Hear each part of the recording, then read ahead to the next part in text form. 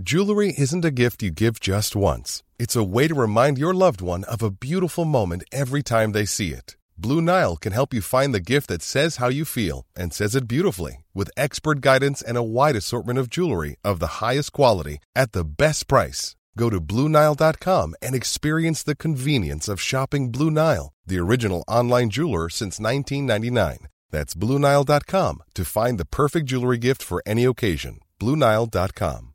Hey, Dave. Yeah, Randy? Since we founded Bombas, we've always said our socks, underwear, and T-shirts are super soft. Any new ideas? Maybe sublimely soft. Or disgustingly cozy. Wait, what? I got it. Bombas. Absurdly comfortable essentials for yourself and for those facing homelessness. Because one purchased equals one donated. Wow, did we just write an ad? Yes. Bombas. Big comfort for everyone. Go to bombas.com/ACAST and use code ACAST for 20% off your first purchase. Guitar Nerds is sponsored by Music Nomad, our favourite guitar maintenance tool manufacturing masters. You should check them out on musicnomadcare.com or on social media with @musicnomadcare.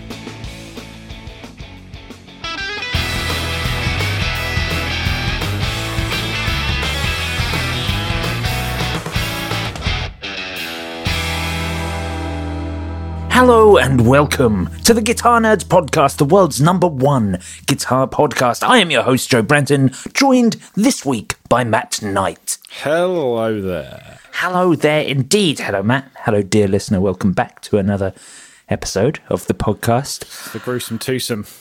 Come back to talk about guitar stuff again. We are again. I feel awful, Matt. I stayed in bed right up until you messaged me to start the podcast, more or less. I got up, made myself a little dinner, and paracetamol and I was going to mix a bunch of medicines there. Not a good idea. Don't listen to that. Paracetamol, plenty of water, and perhaps a vegan sausage roll. Yeah, very good. Yes. No, I just had a little Kiev thing and some broccoli. That was all I could work out how to do. Just barely here. I've got an alcohol-free beer here now to drink and some water. I didn't think about taking paracetamol and painkillers. I should have done that. I always forget that. I am definitely one of those people that avoids taking painkillers as much as possible. Oh. Yeah, I just Why? always like, I don't know. I'm always just like, oh, if you've got a headache, take the pain. Yeah, you don't want to get too used to, taking that stuff. Apart from, when you're really sick, then it's definitely advisable. That's why, not that this is the Joe Branton and Matt Knight's health podcast. I think we could both deal with being a little healthier. CBD gummies. Game changer, Joe. Get into them. You're big into those, aren't you? You've recommended those to me in the past. Yeah, I think. I tend to do things that have the opposite effect. So, no, that's not what I meant. I meant I take like baobab powder and stuff, like natural energizers and things like that. I had some of that today. Well, a CBD is technically natural. It's just a bunch of other stuff around it. Most of them are vegan. Good for you, Mr. Branton. Yeah. But yeah. Anyway, shall we? Yes. Why are you feeling so bad, Joe? Well, obviously, last week when we did the podcast, it was like the day after the Birmingham Guitar Show, and so I'd had 2 pretty solid days of being at a guitar show and partying a little bit in the evenings, and then there's been a very full week of work, and then I was straight off again this weekend because it was Portals Festival in London. And dear listener, if you want to experience interesting, weird new music where it could be anything, I thoroughly recommend Portals every year. I mean, yes, fine, my band did get booked, but that's of course. There's not that many bands they can book. Yeah, that's true. Yeah. But it is an excellent weird music festival that takes place at the Tufnell Dome. 3 venues there. You get like the Tufnell Dome, the Boston Music Rooms, and they also have a smaller stage at Aces and Eights, which is a lovely little bar just opposite. So it takes place in 3 venues, which is great. So you can kind of knock between, the main stage at Tufnell Park, and then the second room in Boston Music Rooms and Aces and Eights. And there's nothing, the clash times are very well worked out, so you get to see an awful lot of music. Oh, that's good. So is it all in one venue, or is it like kind of like they're very, very close to each other?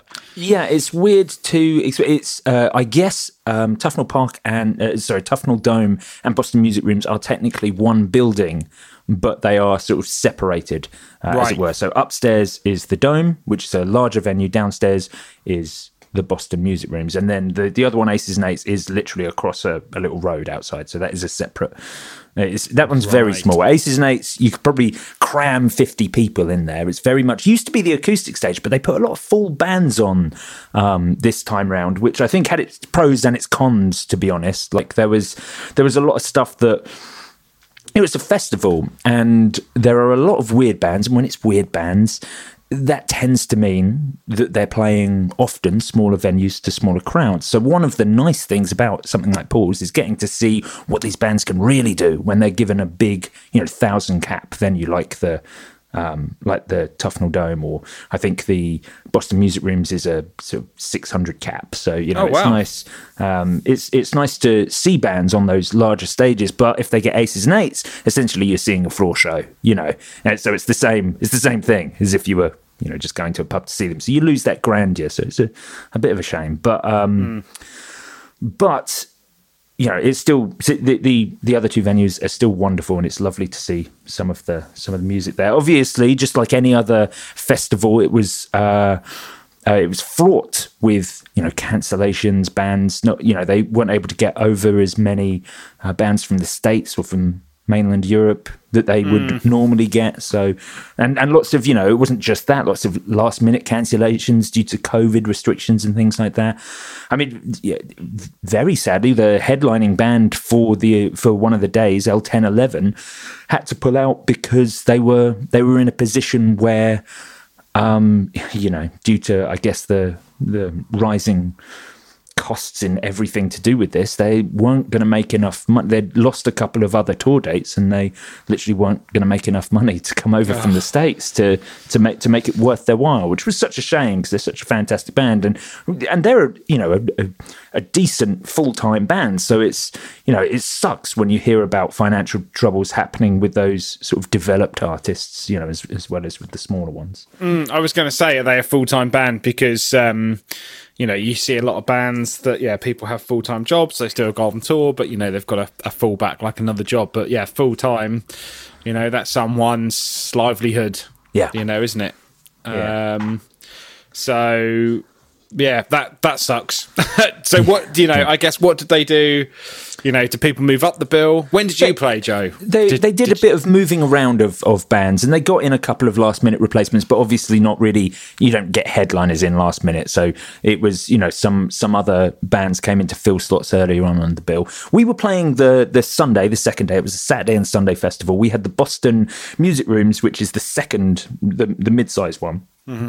And we had a 7 p.m. slot. I think there was only one band after us on that stage, so the sort of penultimate headliner on the middle stage, which was a fantastic slot. A little concerned that it was the Sunday because Portals is also known as being very much a party festival. And so being late on the day, on a Sunday, and of course it's, Tufnell Park isn't incredibly connected on the tube. No. Dear listeners, if you're not familiar with London's layout, it's kind of the real dark end of the Northern Line. So it's... so getting back, the headliners were I think were starting at like 10:30, so it was getting back on a Sunday would be a real effort for people, and I think towards the end a lot of bands did see a little bit of drop off on the Sunday for people having to make it home. We didn't, which was wonderful. We played to an absolutely packed stage. That was amazing. It was very lovely. I was about to make a joke about did 7 people stick around for Polymath, but I'm not like Mark Packham and Jay Cross. I like your band. There you go. So no, that's really good. That's again, positive after hear a lot. I've been to a lot of gigs recently. Biggest one, was. Alexandra Palace, Ali Pally, amazing venue, and first time to be at a gig of that size for 2 years or so. You know, obviously Brixton Academy. So it's really good to go out and see a lot more live music. In some ways, I think it's sort of compressed. 2 years is compressed into the next 3 or 4 months. So there's a lot of people eager. Unfortunately, Tufnell Park maybe not perhaps the most well connected. But yeah, and I guess a lot of other friends of the podcast kind of playing. Alpha Male Tea Party. Yeah, that's right. Last Hyena, who I don't know, I don't think you've met, Matt, but they are avid listeners of the podcast. And also Aiming for Enrique, band I'm a big fan of for the guitar players, Looping Exploits. Amazing on the kind of looper front. He does some great stuff. I think they're a 2-piece. But yeah, absolutely amazing. I also noticed on the bill there's a band called Inviolate and a band called No Violet. So right, I don't know how close they were on the bill, but that could be bizarre. And my favourite of all the band names is Asian Death Crustacean. Yeah, they're really good. I really like that band. But yeah, so what sort of gear was there, Joe? Can you remember? Yes, I certainly can. Well, Orange sponsored the festival. Orange, I tell you what, are doing a great job of sponsoring a lot of music events at the moment. Certainly they sponsored and provided backline for Strange Forms Festival, the Leeds Weird Music Festival that I spoke about a few weeks ago. And they provided the gear for all 3 stages at Portals as well, which is great because, you know, it's such a good brand to do that sort of thing because it does their gear is so hardy, you know, the big sort of 20 mil marine ply. It's exactly what you want. And of course it means that it's kind of, Orange are a great brand to have in place to just get the job done no matter what is required. You know that the heads are going to be Rockaverb 50s, a couple of 412s, you know it's going to be an 810, and in this case I think it was their 4-stroke head. I was going to say I can't even remember what bass amps they make. Well, the AD200's the big one for them. Of course, yeah, the classic. But, you know, to be honest, like the 4-stroke, a solid state high wattage head is probably almost a better shout than a valve head, you know, depending on what people are going to be using with it. Like I've never tried this because I don't play them, but I imagine like a 5-string bass or something like that potentially is not so suited to a vintage sounding valve head. Whereas, you know, kind of a good kind of full range-ish solid state bass head is a bit more all-purpose. Yeah, I was just actually on their site because I needed reminding. So, the 4-stroke, is that the same as the OB1 and the OB300, or is the 4-stroke an older thing? So on their website now, they're listing AD200 and then their 2 Crush amps, 25 and 50, and 100, 3 Crush amps. The Terra bass, which I still think, I remember when I was playing in a punk band, we were doing a lot of gigs across London, like everyone was using Terra bass heads. Absolute classic. Yeah, and then you've got OB1 500, OB1 300, AD200, and the little bass thing. If you're looking for plump lips that last, you need to know about Juvederm lip fillers. With Juvederm Volbella XC and Juvederm Ultra XC, your lip look, whether it's subtle or bold, can last up to 1 full year with optimal treatment and no additional maintenance. Find a licensed specialist and see if it's right for you at Juvederm.com today. That's JUVEDERM.com. Add fullness to lips in adults over 21 with Juvederm Volbella XC or Juvederm Ultra XC. Do not use if you have severe allergies or a history of severe allergic reactions, or if you're allergic to lidocaine or the proteins used in Juvederm. Tell your doctor if you have a history of scarring or taking medicines that decrease the body's immune response or that can prolong bleeding. Common side effects include injection site redness, swelling, pain, tenderness, firmness, lumps, bumps, bruising, discoloration, or itching. As with all fillers, there's a rare risk of unintentional injection into a blood vessel, which can cause vision abnormalities, blindness, stroke, temporary scabs, or scarring. For full, important safety information, visit Juvederm.com. You should celebrate yourself every day, but some days you should celebrate with jewelry. Whether you want to commemorate an unforgettable moment or just bring some added sparkle to your collection, Blue Nile can offer you expert guidance and a wide assortment of jewelry of the highest quality at the best price. Go to BlueNile.com today and experience the ease and convenience of shopping Blue Nile, the original online jeweler since 1999. That's BlueNile.com. BlueNile.com. Since 2013, Bombas has donated over 100 million socks, underwear, and T-shirts to those facing homelessness. If we counted those on air, this ad would last over 1,157 days. But if we counted the time it takes to make a donation possible, it would take just a few clicks. Because every time you make a purchase, Bombas donates an item to someone who needs it. Go to bombas.com/ACAST and use code ACAST for 20% off your first purchase. That's bombas.com/ACAST, code ACAST. Which I don't remember ever coming out. I might have missed it. But yeah, that's like a 500 watt Class D, tiny little solid state bass amp.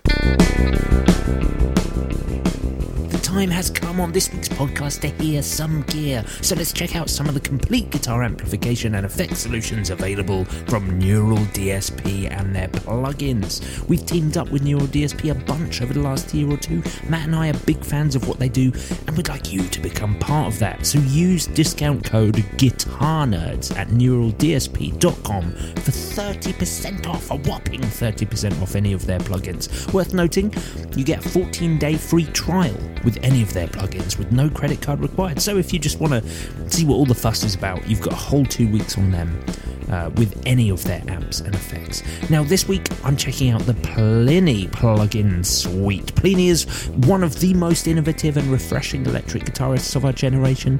His distinct sound combines an unusually wide variety of styles, progressive, fusion and metal, all with impressive fluency and elegance. Neural DSP designed these plug-in amps a bit differently for Plini.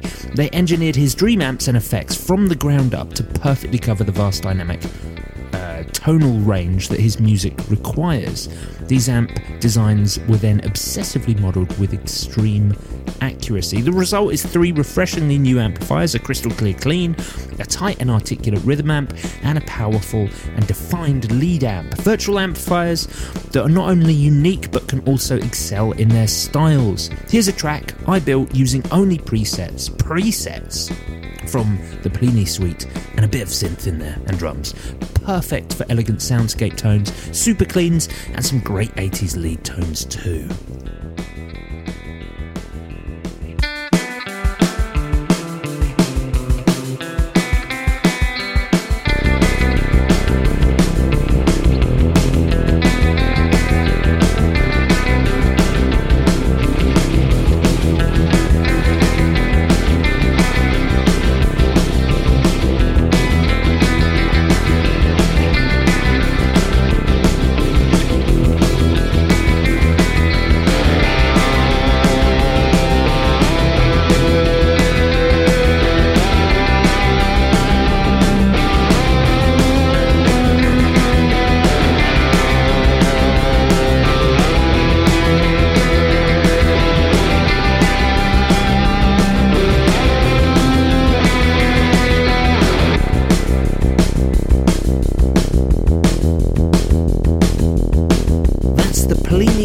Suite from Neural DSP. Check it out on neuraldsp.com and use discount code GuitarNerds at the checkout for 30% off any of their amp and effects plugins.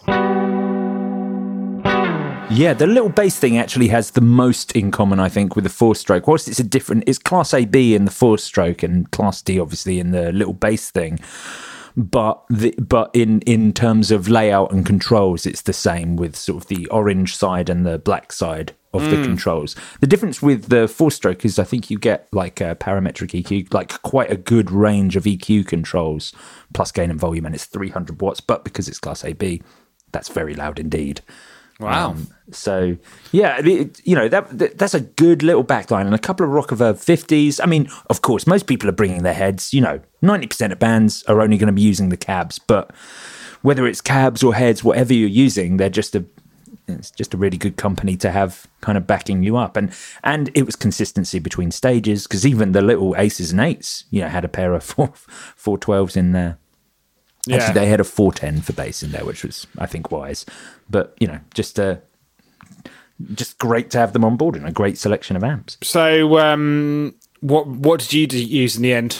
Well, because, it's a festival, isn't it? I'm not going to cart around my entire bass rig for it. So recently I've moved to using a couple of Ashdown ABM 112 cabs. They're their Neo cabs. They're great. They've got a little handle in the top, and you can carry them both, at the same time with the handle in the top, and they're super light. So I'm very happy with those, because it's a big difference from carting around my big cotton wool lined 15s that were in 410 chassis that weighed at times. Love it. It's very nice to have those, and they're great. And to be honest, when I played through those 15s and it's an amp close to the floor, I guess sometimes you do miss having the tone hitting you at head height or body height, at least. Whereas having the two single 12 stacked now, it's kind of like having a mini 810 almost. Right. Yeah. But sorry. I was going to say, have you? It just reminded me whether we've talked about this on the podcast. So I was in a covers band for a while when I was in like my mid 20s. With most of the people were like 15 to 20 years older than me. But I was like, just play a few gigs and earn a few pence. And I remember the bass player, great guy. He played a 5-string Ibanez, but his bass rig, he had I'm pretty sure it was an 18, and then a 15, and then a set of tweeters. Oh, that is the most 90s rig. And I was like, I just suddenly thought, I was like, Joe, have you ever considered going for an 18? Can you even buy an 18-inch speaker anymore for bass players? But not anymore. Not anymore. So subby. I mean, that's why I always used to love that Mark Bass 2x15. Yeah, it's just oomphy. Yeah, I really like the idea of 215s, actually. I think that's great. I mean, obviously, that's what I had previously separately in cabs. It's just when you're in a 5-piece that use several tunings, so you have to bring multiple guitars, and there's a sax player, your synth player has 3 keyboards, it starts to become difficult to fill even a long wheelbase Transit, which we have. So so the move to the 212. So the whole thing with loading up the back of a band van for tours is Tetris. So it doesn't matter that I'm moving from one cab to two. It's actually better because they're smaller and you can get them into little spaces a little bit easier. Yeah. But yes, so I didn't bring any of those. I just brought my head because recently I've moved to, again, for the reason of portability, I stopped taking out my ABM 600, which is, I still think, I really like the sound of solid state stuff just across the board. I think it's a great solid state head, but it is big. And because it's in its own, sort of chassis, you can't rack mount it as such. It would need to go into a hard case, which ends up being pretty much twice the size of the head itself. It takes up a lot of room, is what I'm getting at. So right. I moved to this little Ashdown do these original 500s. They've actually discontinued them now. I think just do the original 300. So I've got one of the 500s. It's just Class D. It has like a 5-band EQ on it. I leave everything flat. I just use that head for volume, and then I have a preamp on my board. I'm using the SansAmp Bass VT, and using that for everything. That's where all the tone is coming from, and then just a little bit of clean power from the head. Obviously, a bunch of other pedals on the board as well. Nice. But yeah, that's the setup. So that was all I had to bring, which was kind of nice. What about on the guitar front? Because one thing I've noticed from going to a few gigs recently, certainly bigger gigs now, is just how few amps you see on stage at all. Like, I don't know. Yeah, I guess, and, especially where I'm, working and the kind of inquiries I'm getting, like so many people are just being like, we just need to switch out. Partly for convenience, partly for just like consistency. I went to one gig in the support band, quite a small support band, where had the classic backline of like Fender Hot Rod Deluxe, But yeah, I think now as well, just for looks and presence on stage, you just don't see guitar amps on stage at all. No, and I wondered if that's really whether that's really in your scene or not. A lot of people are still using amps, I guess. Well, the thing is that my scene is like super broad, the people call it math rock, but it's like we're a prog band, and doom bands get lumped into that if they're weird and interesting. There's a lot of like math rock has got this indie edge to it, so more interesting indie bands might get booked there. So there's a lot of different people at these shows, but crucially, that also means like quite a few age groups. And it's interesting seeing how those split up as well, because you're absolutely right. I saw a lot of Helix there. Right. Interesting. Well, yes, and I think mostly actually around a lot of the younger players, and I think that's probably because excuse me. I have to cut that. I've just been a bit sick in my mouth. I think crucially because Helix is such an accessible price point. I know that the Boss GT stuff certainly is as well, but because Helix was there for such a long time, I think at the accessible price point, I think well established. Yes, it's well established, and a lot of people go for it. On account of that. So, yeah, saw a surprising amount of Helix and HX Stomp being on boards with a couple of other bits, but no amplifiers. Certainly in the younger bands, certainly with the more cleaner, more major scale sort of math indie bands, that was definitely the route that was taken there. And, the younger bands, essentially, which is, of course, where, there was that article that came out recently, I can't remember who printed it, about Fender dominating that festival. We spoke about it a bit a few weeks ago, didn't we? And how, loads of people have picked up on that recently, and how Fender are certainly dominating sort of newer players or younger players, or a more diverse range of players and styles. Exactly. Whilst Gibson seemed to be doubling down on sort of your classic rock guys, the two companies have never been more different. They're certainly almost carving up different parts of the marketplace for themselves at the moment. And you absolutely saw that. The younger bands largely were using digital stuff. Sorry, were using Fender coupled with digital stuff. There was so much Fender there, of course. Yeah, the bands that played after Polymath on the Boston Music Rooms, a band called Boss Keloid, who are more of a sort of Sabbath-inspired doom band. They rocked up. They had a green amp. The other guitarist was playing through a 5150. The bass player actually brought in his whole own rig, including cabs, and it was a big Mesa rig. And they were playing through Hagstrom. There was a Gibson in a chainsaw case, but that was a spare, so I didn't see what came out of that. I think the only things that came in chainsaw cases were Les Pauls. Is that right? Do you know? I don't sure. remember. It doesn't matter especially, but certainly an older sort of like 90s Gibson there. Hagstrom Viking on the lead guitarist and singer. Nice. What was the bass? For some reason, it was a double humbucker Music Man Stingray, but it looked like an older model. And then the other guitarist was actually using a Dunable. Right, wow. So, which was pretty cool, but obviously, they had Gibsons there as well as kind of backup guitars, and that was way more.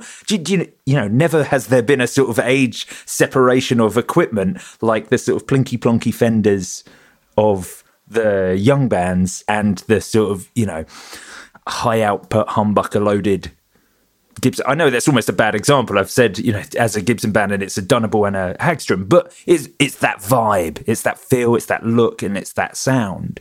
And, those two things are very different. I would say the best tone of the entire festival, I actually heard at Aces and Eights, that tiny venue, crammed in. I was right at the front with maybe, 30, 40 other people crammed in there as well. It was a band called Sang Freud, who listener, if you want an exercise in subtle, clever, tasteful, rhythmic work, these guys were it. They reminded me where they have quite a sort of Radiohead meets Portishead vibe to them, and the guitarist, a fellow called Charlie Barnes, plays he has a gorgeous Sunburst Telecaster, which he's put a Strat neck on, and he plays it into a Fender Twin, an old Fender Twin. He's a young fella, he's in his mid-20s, and just his guitar work was incredibly tasteful. Using on the floor, used reverb on the amplifier of just on all the time. All of his sounds would end up with that. An MXR micro amp was the backbone of his sort of coarse cutting tone, but his drive pedal was a Rat. Nice. Which I thought was great. I loved it. His board was so simple. There were maybe 5 pedals. It was on like a piece of ply. Like, he didn't even use Velcro. They were like cable ties putting the pedals on, which, normally I'm like, ugh, you need to get your equipment sorted, sir. But he was probably the best guitarist there. Very tasteful and just tonally excellent. And it's just testament to... he probably uses that Rat because it was probably the first distortion pedal he got. But what he gets is the best possible tone because he knows that pedal inside out. And, I guess it's sort of the opposite of what you and more me, what we do. I change my board every other gig. It's the player that makes the gear, exactly. I guess, isn't it? And yeah, I think that's great. In some ways it would be interesting to, and maybe this is a Patreon topic, Joe, I'm thinking off the top of my head, if we had to hit the reset button now, not if we were going in being like, what would our first guitar be, but if we could start again, what would we buy right now? If we've been playing for a while, and where would we go? Would we still have crazy pedal boards? Would we go for something different? I don't know. I guess, there's a lot of really interesting players out there and great players, inspiring a new generation of people like, like the Her custom Strat, and guy like, thinking people like Corey Wong and stuff like that, they obviously appeal to like real guitarists, like guitarists, I guess, but also, music that's way more accessible. People just going, well, he's not using a bunch of gear. Do you know what I mean? It's just like a clean sound. Yeah. So, I wonder, I think there's more pedals than ever, but I think it's interesting that there's probably a lot of people just going, I don't need that. iZotope and Native Instruments have teamed up to create the start-to-finish bundle that home recording guitar nerds have been waiting for. Plus, you, dear listener, get an extra 10% off with Guitar Nerds by using discount code NERDS10 at the checkout on iZotope.com. From the creative spark to the final touch, their new bundles include pretty much everything you could possibly need, which is great because it's far too easy to sink hundreds of pounds and a big chunk of your time into just picking up random plugins. The Music Production Suite 4.1 and Complete 13 bundle contains over 30 intelligent mixing, mastering and repair plugins, 65 premium instruments, 20 plus expansions and over 35,000 sounds.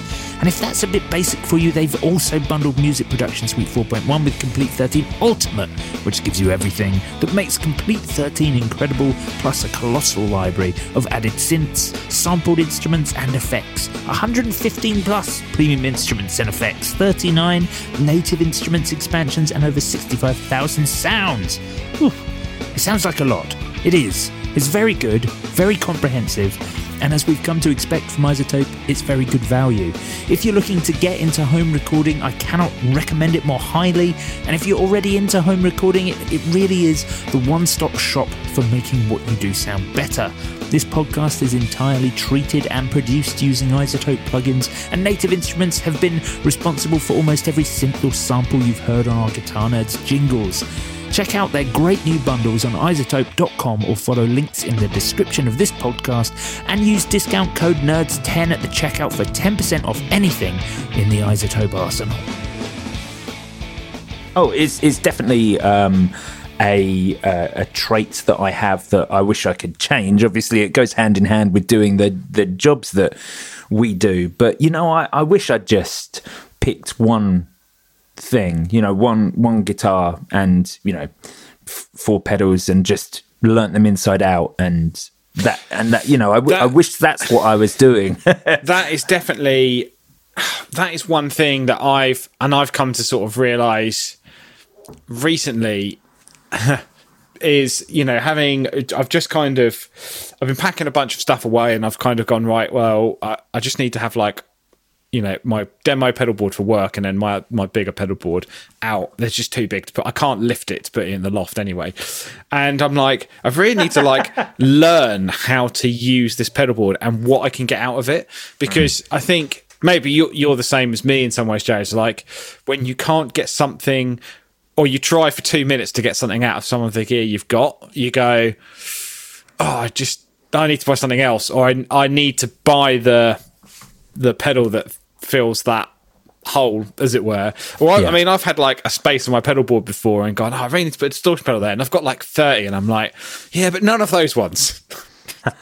It's got to be a different one. That's exactly what I always do. Like, you know, I've got that custom pedalboards.co.uk board, and it's fantastic, but it's because it's small, it's wonderfully compact, but it's very specifically designed basically for pedals in that normal format with top mounted jacks, because otherwise you can't really get anything out of it. Yeah. And so I exactly the same. I found myself like but you know, I've said this many times on the podcast, I love my MXR Phase 90, but I was like looking around on the internet being like, maybe I need another phaser with top mounted jacks. Yeah. Why am I doing that? Why?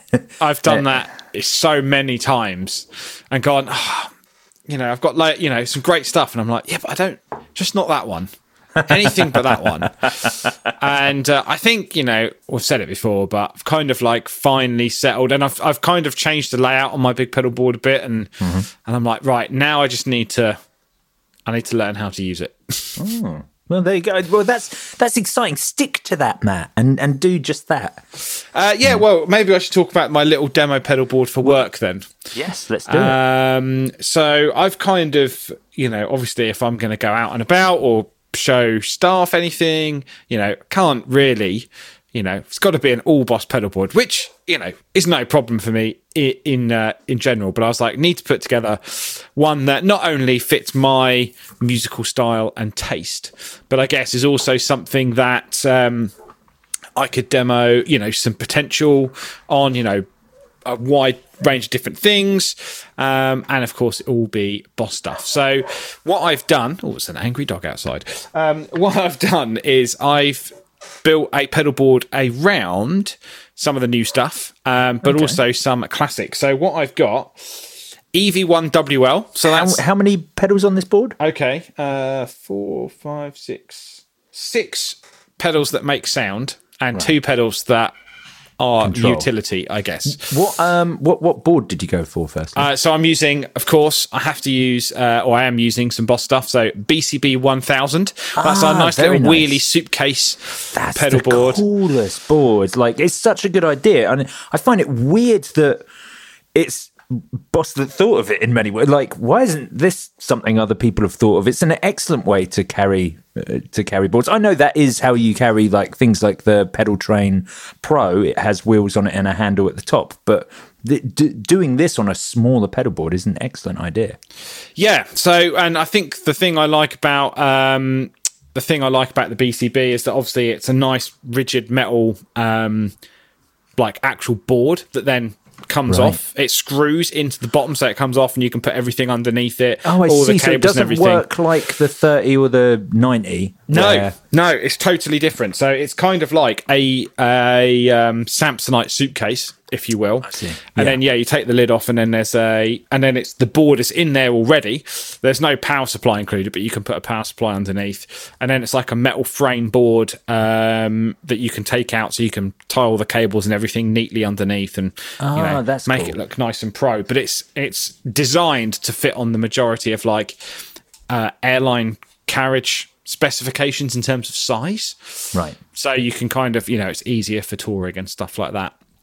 So I'm using that, and that's one of my favourite boards. It's great, it's sturdy, it's on wheels. I can wheel it places, don't have to like worry about things being too heavy and carry it around. So I'm using a GT1000 core as the controller. I guess that's what's doing most of the effects, delays and reverbs, apart from a couple, which I'll talk about in a second. But most of the like signal chainy stuff, I guess. So the guitar goes in, It So is that you're using the MIDI function? I am using MIDI functions as well. It's a kind of real mixed bag, but it seems to work. Gave it a bit of a test drive this afternoon. Seems to work really well. So the guitar actually goes into the SY1000, SY200 first. And then what I've done is I split the signal. So I go out of the output, and then I also go out of the effects loop send. And you can wire the SY200 inside for like direct. So you can kind of effectively run like a parallel chain, I guess. I see. So you can run dry signal and then an affected signal. The output, the dry side, goes into the standard input of the GT1000, and then the affected side goes into the effects loop return of the GT1000. Right? I see. Okay. So you can then, inside the GT1000, split the outputs. So you've got a left and a right output. And then you can... So what I do is I split the outputs so they're like not stereo, effectively. So you've now got a signal path that goes in and then goes to two separate outputs, and they're totally independent. And then what I do is I put the effects loop 2, or the effects loop that the SY100 goes... 200 goes into the right output. So the guitar signal comes in, but the effects loop 2 only goes out of one output. Very clever. So you're kind of like, you effectively split the signal, and then because you place the effects loop right at the end of the signal chain before the output, you get just the synth sound out of one output, and you get the dry out of the other. But then where do you send the synth sound in that case? Well, actually, I'm running both outputs, and this is going to sound stupid, but it definitely makes sense if you're running bigger rigs. But I actually run both inputs into a JC40. And the reason I do it is because I just wanted more dry sound underneath the SY 200, and I wanted the ability to add synth sound. Originally, what I was doing was looping I wanted to affect the SY200 separately, and then it not be so muddy between a stereo setup. I see. So rather than everything having reverb on it, what I wanted was like a really cavernous reverb just on the synth sound. But then obviously you've got a dry output, so you're getting a more straight ahead dry sound, if that makes sense. And then I realised by running that signal chain, if you've got the effects loop 2 going straight into one of the outputs, you can actually then put effects in between that. So then I'm like, I can have delays and reverbs switch on and off just to affect the synth output. Very cool. So what are you doing in terms of that then? Guitar Nerds are teaming up with Music Nomad, and I really think, nerds, you need to check out musicnomadcare.com. We've spoken about all their wonderful guitar maintenance products on the podcast, and I really can't emphasize how important it is to look after your gear and how easy Music Nomad make that for you with things like their how-to advice center and their setup hub. Music Nomad have been around for a little over 10 years, and in that time they've become one of the most recognized brands for guitar tech gear. They're available worldwide in every guitar store you can think to name, and it's for a good reason. All their products are professional grade quality. Every tool and even the cases the tools come in are designed for proper, rugged, on-the-road use. Make sure you check out what all the buzz is around Music Nomad, as they are redefining and raising the bar for equipment care. Learn more at musicnomadcare.com or follow them on social media with @musicnomadcare. Well, so I'm using a mixture between different patches, but then I was like, I need to put some other pedals on here just to fill out the pedal board space. So what I am doing is then running both outputs, so the synth output and the guitar output, into an RE2, so they can both be affected by Space Echo, but only the synth sound then goes into an RV6, which I might change into like a DC2W for like a big chorus sound. So you've got like synth and chorus. Do you get two ins on an RE2? You do, stereo in and stereo out. And the signal chain runs like stereo in, stereo out. And then I run into a looper And then in the other effects loop, I'm running a JB2. And then I'm using the GT1000 to switch between the two modes. So you've then got two distortions, but coming from one pedal, which is quite cool.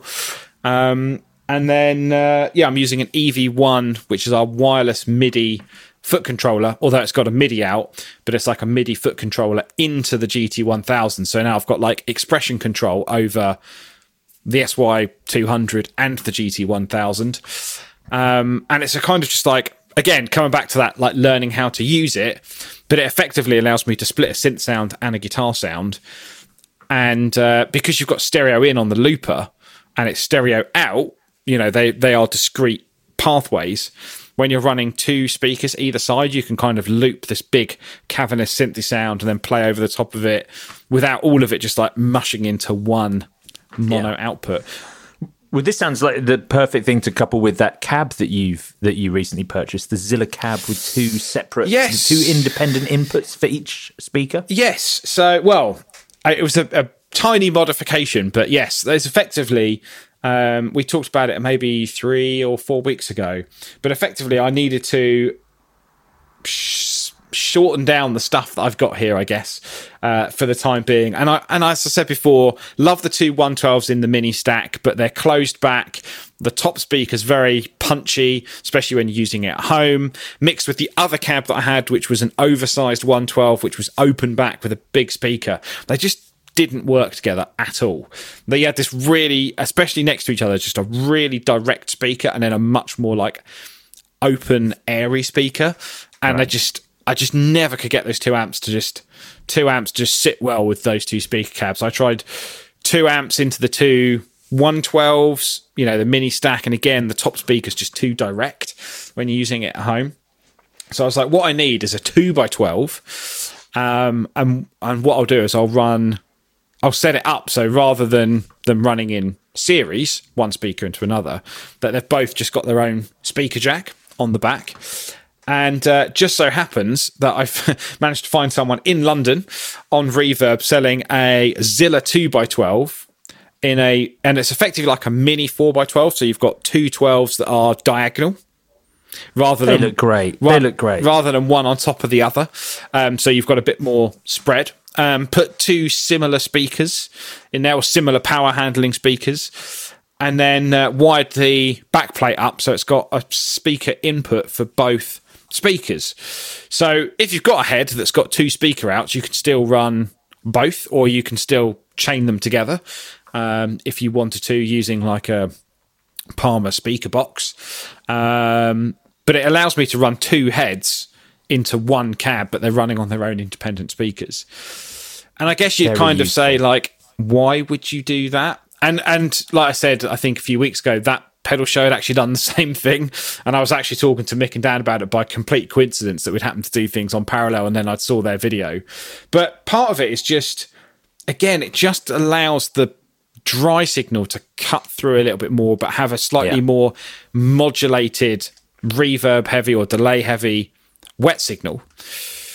And then still just like have your guitar cut through a little bit. Yeah, absolutely. I totally get that. It means that you can make the crazier stuff more crazy without really losing the foundation of what you're playing. Yeah. It's very useful.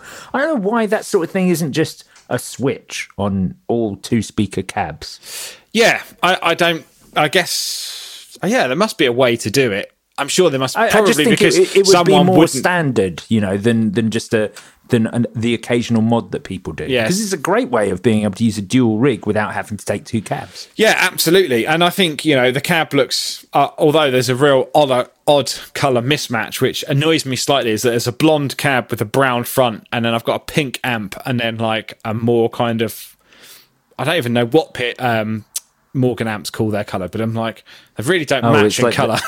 You've got like, it's like a sort of a tawny grey. Yeah, it's kind of like a voxy kind of, tawny sort of thing. But anyway, looks aside, I'll deal with it. But it makes a big difference. And actually, as soon as I plugged it in and I got my pedal board, well, actually, even without the pedal board, I just went guitar into a Layla P split. And the reason I did that is because you still have to make sure that when you're coming out into 2 amps, that the 2 amps are running in phase, because you could still have those 2 speakers out of phase.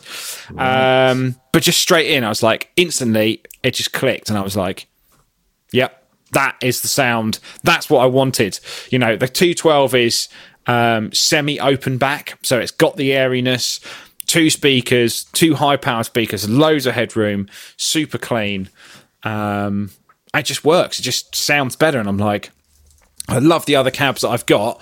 And I think Zilla still makes some of the best cabs out there. The issue is you've just really got to, if you're going for 2 cabs, 2 speakers, or 2 amps on stage, you've got to match the cabs. I honestly think you've got to have like similar cabs or a similar setup in some ways. Otherwise, it just doesn't work. Yeah. You know, and you know, you could pair a Fender and a Marshall, but I think, you know, you'd want 2 combos. You wouldn't necessarily want a 4x12 and then a twin. I'm sure people have done that to great results, and maybe when you turn it up a bit more. But I just find that, you know, 2 similar cabs always sound best, in my opinion. Yeah, you're probably almost definitely right. But, and maybe the same for bass stuff as well, perhaps. But well, there is that thing, isn't it? There was, I think, the late 90s, early 2000s, you saw lots of bass players going for a 410 and a 115. That seemed to be the sort of stack rig of choice, almost. The sort of the compact version of lugging around an 810 was those 2 combos. I've heard people say that, you know, that people argue that the response is different between a 10 and a 15, so it creates a sort of, you know, a little an issue there. I'm sure that, you know, when you're stacking that rig up in the Dog and Duck and playing over the jukebox, it probably doesn't matter, you know. So I don't know, but certainly I never really cared about that sort of combination. I've always found 10s to be just a little bit toppy, I guess, a little bit bright and trebly on bass. That said, I've always got on well with 810s, so I don't know if that's the amount of. I have no idea, dear listener, why that is the case. But yeah, never 100% got on with a 410. But then I don't think I've ever really owned one. Always gone for 15s and 12s. So it's probably just more my ears adjusting to a particular type of thing. And I think, to be honest, when I'm at home, and I'm sure this is the same for most people, and probably why, you know, a lot of, you know, real guitar nuts who are kind of maybe not doing it as a full-time job but more as a hobby, tend to have more stuff, like we were talking about earlier, just because you critique it more, because you're perhaps, you're sat in front of it at moderate volumes, or, you know, low to moderate volumes, going, not so sure. And you're always just like, maybe I could get this and it would change it and stuff like that. I think, like you say, if you're maybe using it in anger a bit more, you're kind of hearing it in a different way and you're going, yeah, it sounds great. I don't know. I think I've said it before on the podcast, but I feel totally conflicted between these 2 almost juxtapositioning parts of my love of equipment. And that's the guitar nerds me versus the gigging musician version of me, where, you know, the guitar nerds me wants to have all the stuff and, I don't know, you know, use an Alder and Ash pedal board with, you know, the lovely wood and loads of pedals and complicated switching. But when it actually comes down to a gig, what I need is something that is as rugged as possible. And so a wooden bass pedal board is not the solution I'm looking for. You know, I need, you know, and it could be, I picked pedal boards then, but it could have been anything. The fact is that despite all the stuff that I buy, and listener, I know this is a well-trodden topic, I still play the same jazz bass that I've played for, you know, whatever, 10, 50, as long as we've done this podcast, I've owned that bass, and it's always been sort of the main one. And I've obviously, you know, it's very well documented. I've had lots of other things, bought other things, and claimed that they were going to take over, and ultimately they never had. And I mean, this at Portals, when we were at Portals, we often get it, but, you know, some people came to the front whilst we were setting up or packing down, one of the two, to, you know, have a little look at our pedal boards and take a photo. And one fella in particular he came over to look at mine, and he was like, "Oh, I thought there'd be more." Because my board is actually, there's a gap, there's a space on my pedal board, for goodness sake. I haven't even filled it. Like since we played the last show, and I had that issue with a power supply, so I sort of cut down my pedals just to the bare bones, because I knew I didn't have any tours coming up. It was only festival shows, and you don't really get sound checks at those, so I just need to know that board's going to turn on. and function properly. So it's just it's a Boss BC1X compressor, an MS3. I've got the Fuzzrocious little fella drive. I've absolutely fallen in love with that drive, and the Sans amp that it runs out into, and that is your lot. There's obviously a tuner on there. I used the little TC Noir. I can't remember what the pitch, but I can't remember what it's called.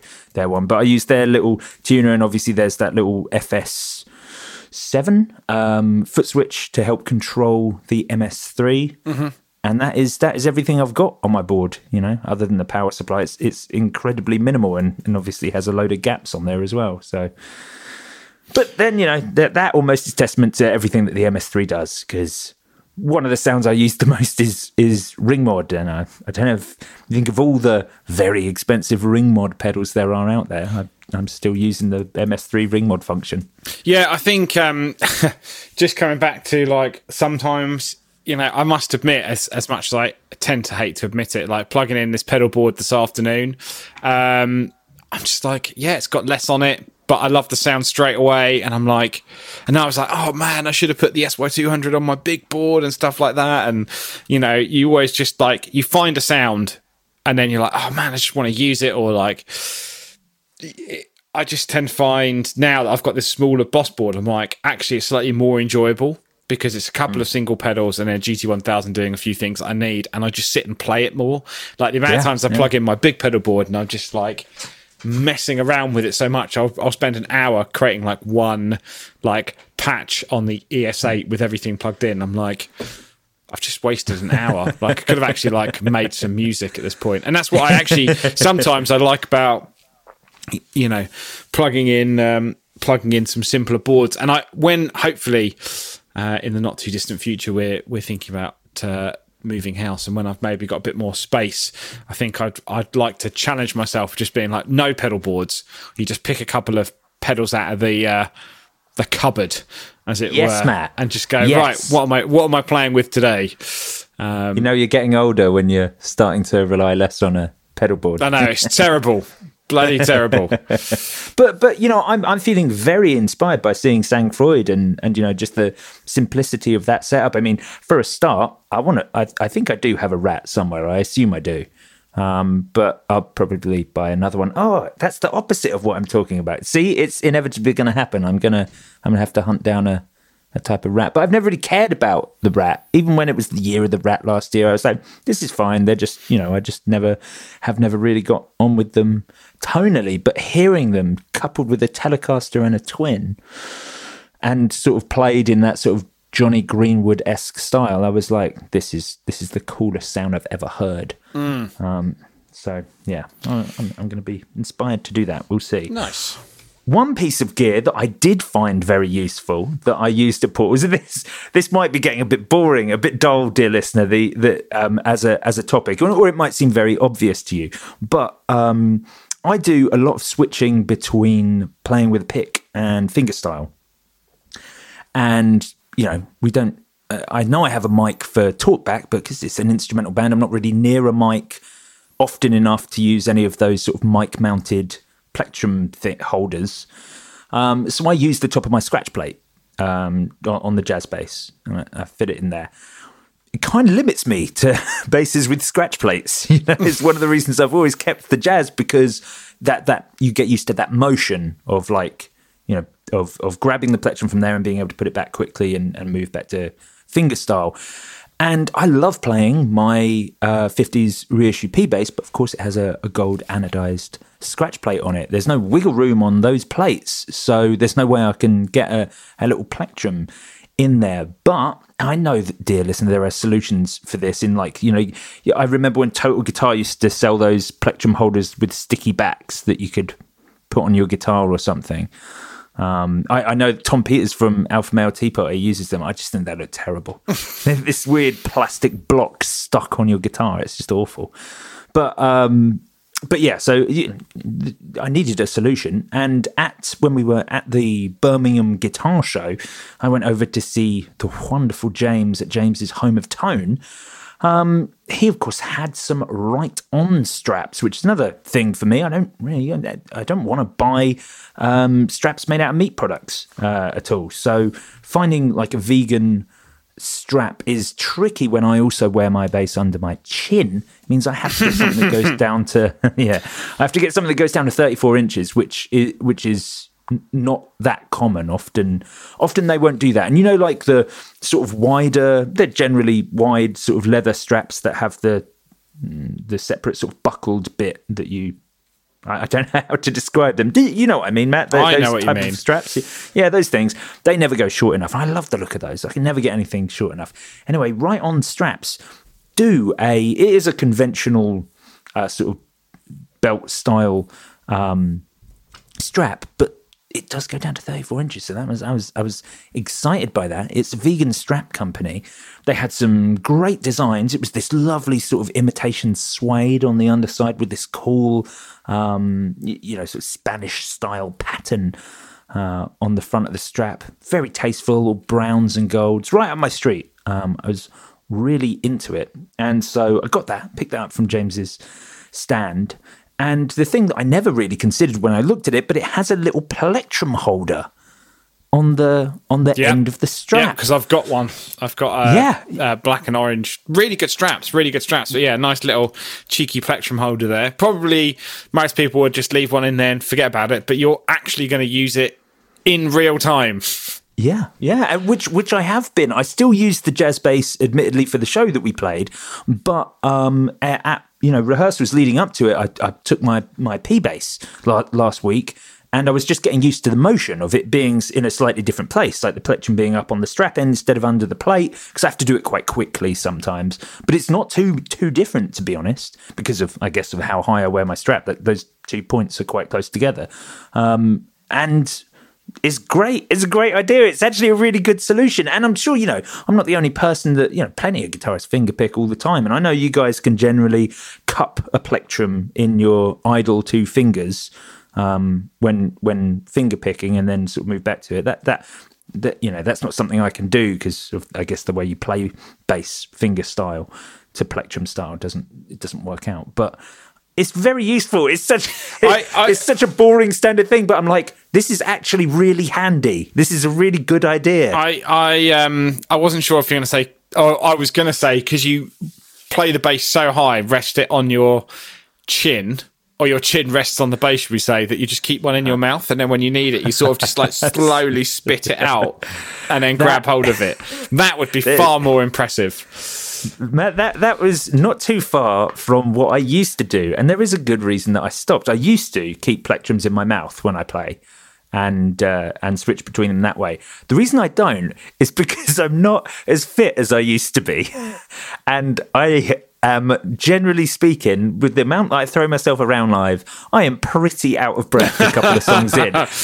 And we did it once, and I got so out of breath that I sort of took a deep breath. I've done that. And the plectrum went right into my mouth, and I nearly swallowed it and choked on it. No, I actually did do that and swallowed a pick, and then had to be sick. What? You swallowed how does that even work? How do you fit a plectrum down your throat? Well, I was using Jazz 3s at the time, so. Man, that is awful. Did you get it back up? I did. I had to admit, I did. It came out the same way it went in. I'm so glad it did. But yeah, that's why after that point, never put a pick in the mouth again. That is hilarious. So right on straps, much better for that, because you can just put it in the little pick holder. Exactly. But yeah, that is definitely, someone obviously thought of that when they were making that strap, going, we could tack a little pick holder on there. Someone will use it for the right reason. And there you go. But they are really lovely right-on straps. They're great. They're great straps. Check out their website, dear listener. They do an awful lot of stuff like conventional, subtle straps, like simple things. But they also do like, interesting pattern strap. They do those wider straps with the sort of latching. Well, I can't think of how to describe these straps, dear listener, but they do the wider strap with the sort of buckle-based latching, and they do the more normal strap thing as well. There's lots of cool stuff on there and lots of great designs. There are actually some ukulele straps on here that I'm looking at now that... Do you even own a ukulele? No. Oh, no. Ukulele straps are short enough for me to wear. Of course. Ukulele or crazy bass player straps. Yeah. Exactly. So, yeah, we'll see. I might... I might invest in some more, seeing as this is a solution to me playing more stuff. Now, we are running short on time. Well, I put a news story in here, Joe, which I think would maybe make a good Patreon topic. About for listeners, maybe the main one we should mention what that is, but maybe talk about this something that doesn't really happen in the UK, which is someone found a 1960 Les Paul in their cupboard. Yeah, that is much rarer over here than I think it is in the States. So yeah, that's definitely worth a discussion. In a few weeks, we're still pinning down the final dates, but in a few weeks, dear listener, we're going to be joined by Joel from Chase Bliss to talk about The Habit.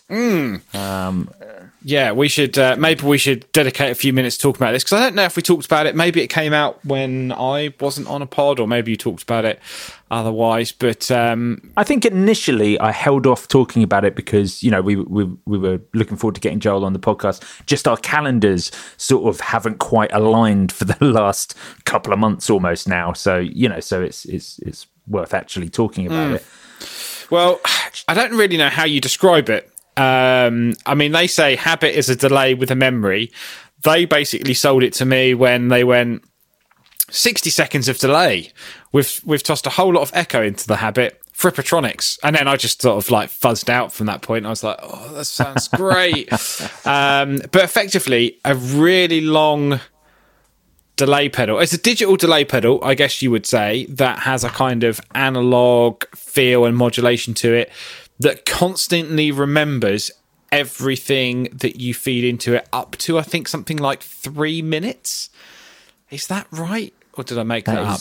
I think that's right. So, correct, yeah. It effectively has I guess a recording function that's always on, and at any point you can just tell it to start playing back something it's recorded in that time, and then you can kind of manipulate it in various ways, which is just really unique and really cool. I mean, you know, we're at the point now where I can't think of a genuinely like new effect that doesn't exist, I guess, if you know what I mean. Like everything is a take on something else. And to kind of look at it and go, you know, they already make the tonal recall. It's a fully analog delay with digital control. You know, they've had great success with the mood and the blooper being their kind of crazy looper with loads of mods in it. Their mood being the kind of collaboration between Drolo effects and Old Blood Noise. So you've got kind of a reverb delay and then like a short looper on there. This is kind of more of a digital delay that takes elements of both, I guess, but gives you a kind of everything from a real crazy looping delay to, you know, even a kind of more classic like multi-tap delay. Yeah. But I just love the fact that it always records. You can, at any point, you can, as they say, you can scan back into the history and play moments from the past, which I like. I think just a great idea of. I could definitely see me using this, because at first I was like, oh, it'd be a great delay, I guess. But actually, in some ways, just using it as something of an ideas machine, you know? Yeah. Or well, that's what they refer to it as, a musical sketchpad, compositional delay. Yeah. That's what they call it. And I totally agree. I love that they managed to do all of that with rotary controls. So if, you know, like me, dear listener, you're finding everything that Matt's saying a little bit intimidating about the habit, and certainly I have in the past, and it's probably why I've never owned a Chase Bliss pedal, is how intimidatingly complex they sound. The fact that they managed to keep it all, you know, across 6 rotary controls and a handful of switches is very impressive. Yeah, I think, really hands-on, really creative, really tactile, I guess is, what I would say is it's like, something like the Habit, I feel that you could dive into really easily, and sure, it might make a bunch of bleeps and bloops, which, I'm certainly into, as are a lot of other people, but it's like, yeah, you can just kind of, just plug it in, and I think it would create a lot of cool stuff and cool ideas. Definitely is like an inspiration machine, because I've been using the Microcosm a lot from Hologram Electronics, and it's very much like an expanse on the kind of things that maybe the Mood can do, but it does lack a few things. I mean, again, probably just need to sit down and actually use it in a bit more detail. But this, I feel that I could have this on the board at the same time, and it would do anything from like delays and stuff like that, but certainly coming back to stuff that you've recorded and then kind of using that as I guess like a sample generator. One thing I've always thought is quite cool for pedal boards is like having having a loop on your pedal board that's got a load of pre-recorded loops. I think, did you used to do that in Polymath with the old Digitech Jam Man back in the day? Yeah, we used to use the Jam Man was the second iteration. It all used to be done on an Akai Headrush before, and then a Jam Man stereo after that. Yeah, so I always like the idea of having that sort of stuff in there. But I certainly like the idea of a 60-second delay. I think that is very, very cool. I will say also I did a very Matt Knight thing with the Habit. I checked out the manual that came with it, and the manual is excellent. Chase Bliss manuals generally are, but it's like they understand that this is daunting and complex, and so their way of teaching you how to use the pedal is very organic. It doesn't just give you 8 pages telling you every single thing that each control does individually. It allows you to learn the pedal in a very hands-on, real-time, using everything at once fashion. So it will give you presets. It will say, put the 6 rotary controls here and the 3 little switches in this order. This gives you this type of sound. Now simply use this control to modify it through these parameters, and you do that and you're like, right, you understand what that individual control's doing and how it's affecting the rest of the pedal, and then it'll ask you to do that again with a handful of different presets, so you get used to how each control can impact the rest of the pedal. It's very good, very well thought out. I mean, just a lot of work had obviously gone into the manual as well, and just excellent tutoring, I thought, by Chase Bliss. Yeah, I think, again, another success hit, and I look forward to having Joel and Knobs on the YouTube channel, on the podcast real soon to talk about the idea. I think Scott, who is Knobs, the YouTube channel, kind of the inspiration for so many other pedal demos out there. And great kind of trendsetter for the look and feel of so many pedal demos. Oh, absolutely. He's now part of their like product design team, so he kind of really comes up with the ideas and helps, work and create these things. And I think, they've both done a fantastic job. Indeed they have.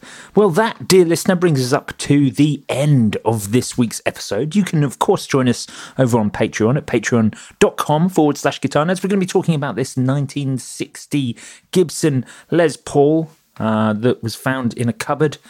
And I don't know, maybe the fact that I threw up on myself in an Uber. Which one's more interesting for guitarists? I think it's probably Joe Branton in a taxi. You can become a Patreon supporter for as little as $1 a month. At the $1 tier, you get this episode ad-free and early every week. $5 gets you access to our Patreon special and our back catalogue. $10 gets you the lot. Plus, I'll sing you my thanks at the end of every episode. Find us on all your favourite social media platforms and join the Guitar Nerds group on Facebook to get involved in our weekly episode discussion. Thanks for listening. You've been lovely. We've been the Guitar Nerds. Farewell. Goodbye.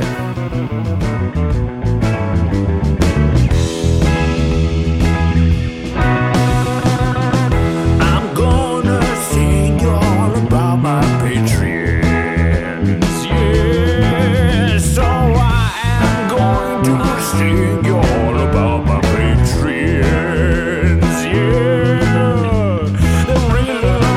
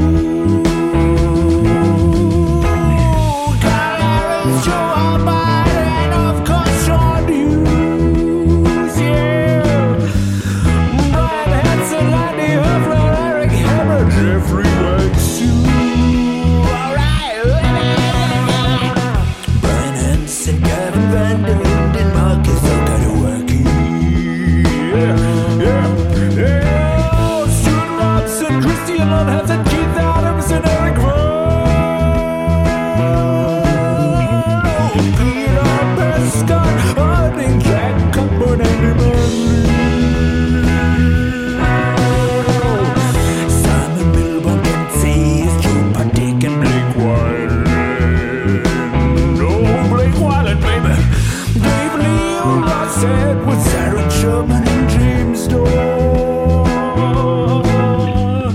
Ryan, Dermot, Jay Gray, Derek Rich and Scott Kennedy.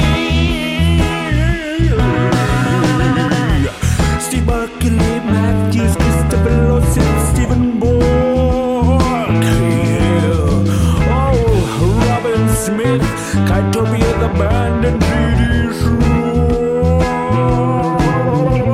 Andy McKenzie, Brad Page, and Paul Corrigan. Oh, it's Paul Corrigan, everybody! Oh, Rob Nordwig, Scott O'Brien, and Moon Gravin. Yeah.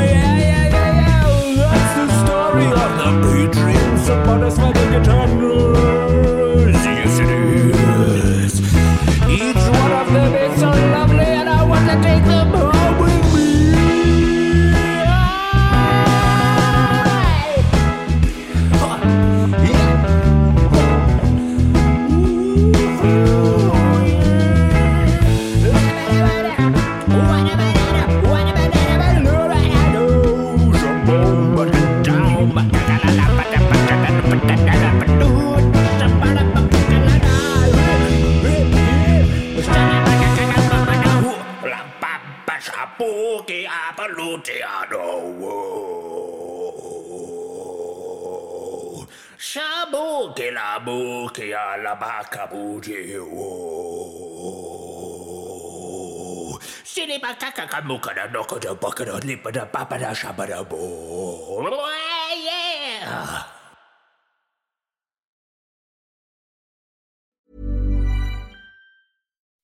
When you make decisions for your company, you look for the no-brainers. If you have a lot of mailing to do, Stamps.com is the ultimate no-brainer. Use the Stamps.com mobile app to mail everything you need to keep your business running with up to 89% off USPS and UPS. Make the same no-brainer decision as over 1 million other businesses with Stamps.com. Use code PROGRAM for a special offer. That's Stamps.com, code PROGRAM. When you need mealtime inspiration, it's worth shopping Kroger, where you'll find over 30,000 mouth-watering choices that excite your inner foodie. And no matter what tasty choice you make, you'll enjoy our everyday low prices, plus extra ways to save, like digital coupons worth over $600 each week. You can also save up to $1 off per gallon at the pump with fuel points. More savings and more inspiring flavors make shopping Kroger worth it every time. Kroger, fresh for everyone. Fuel restrictions apply.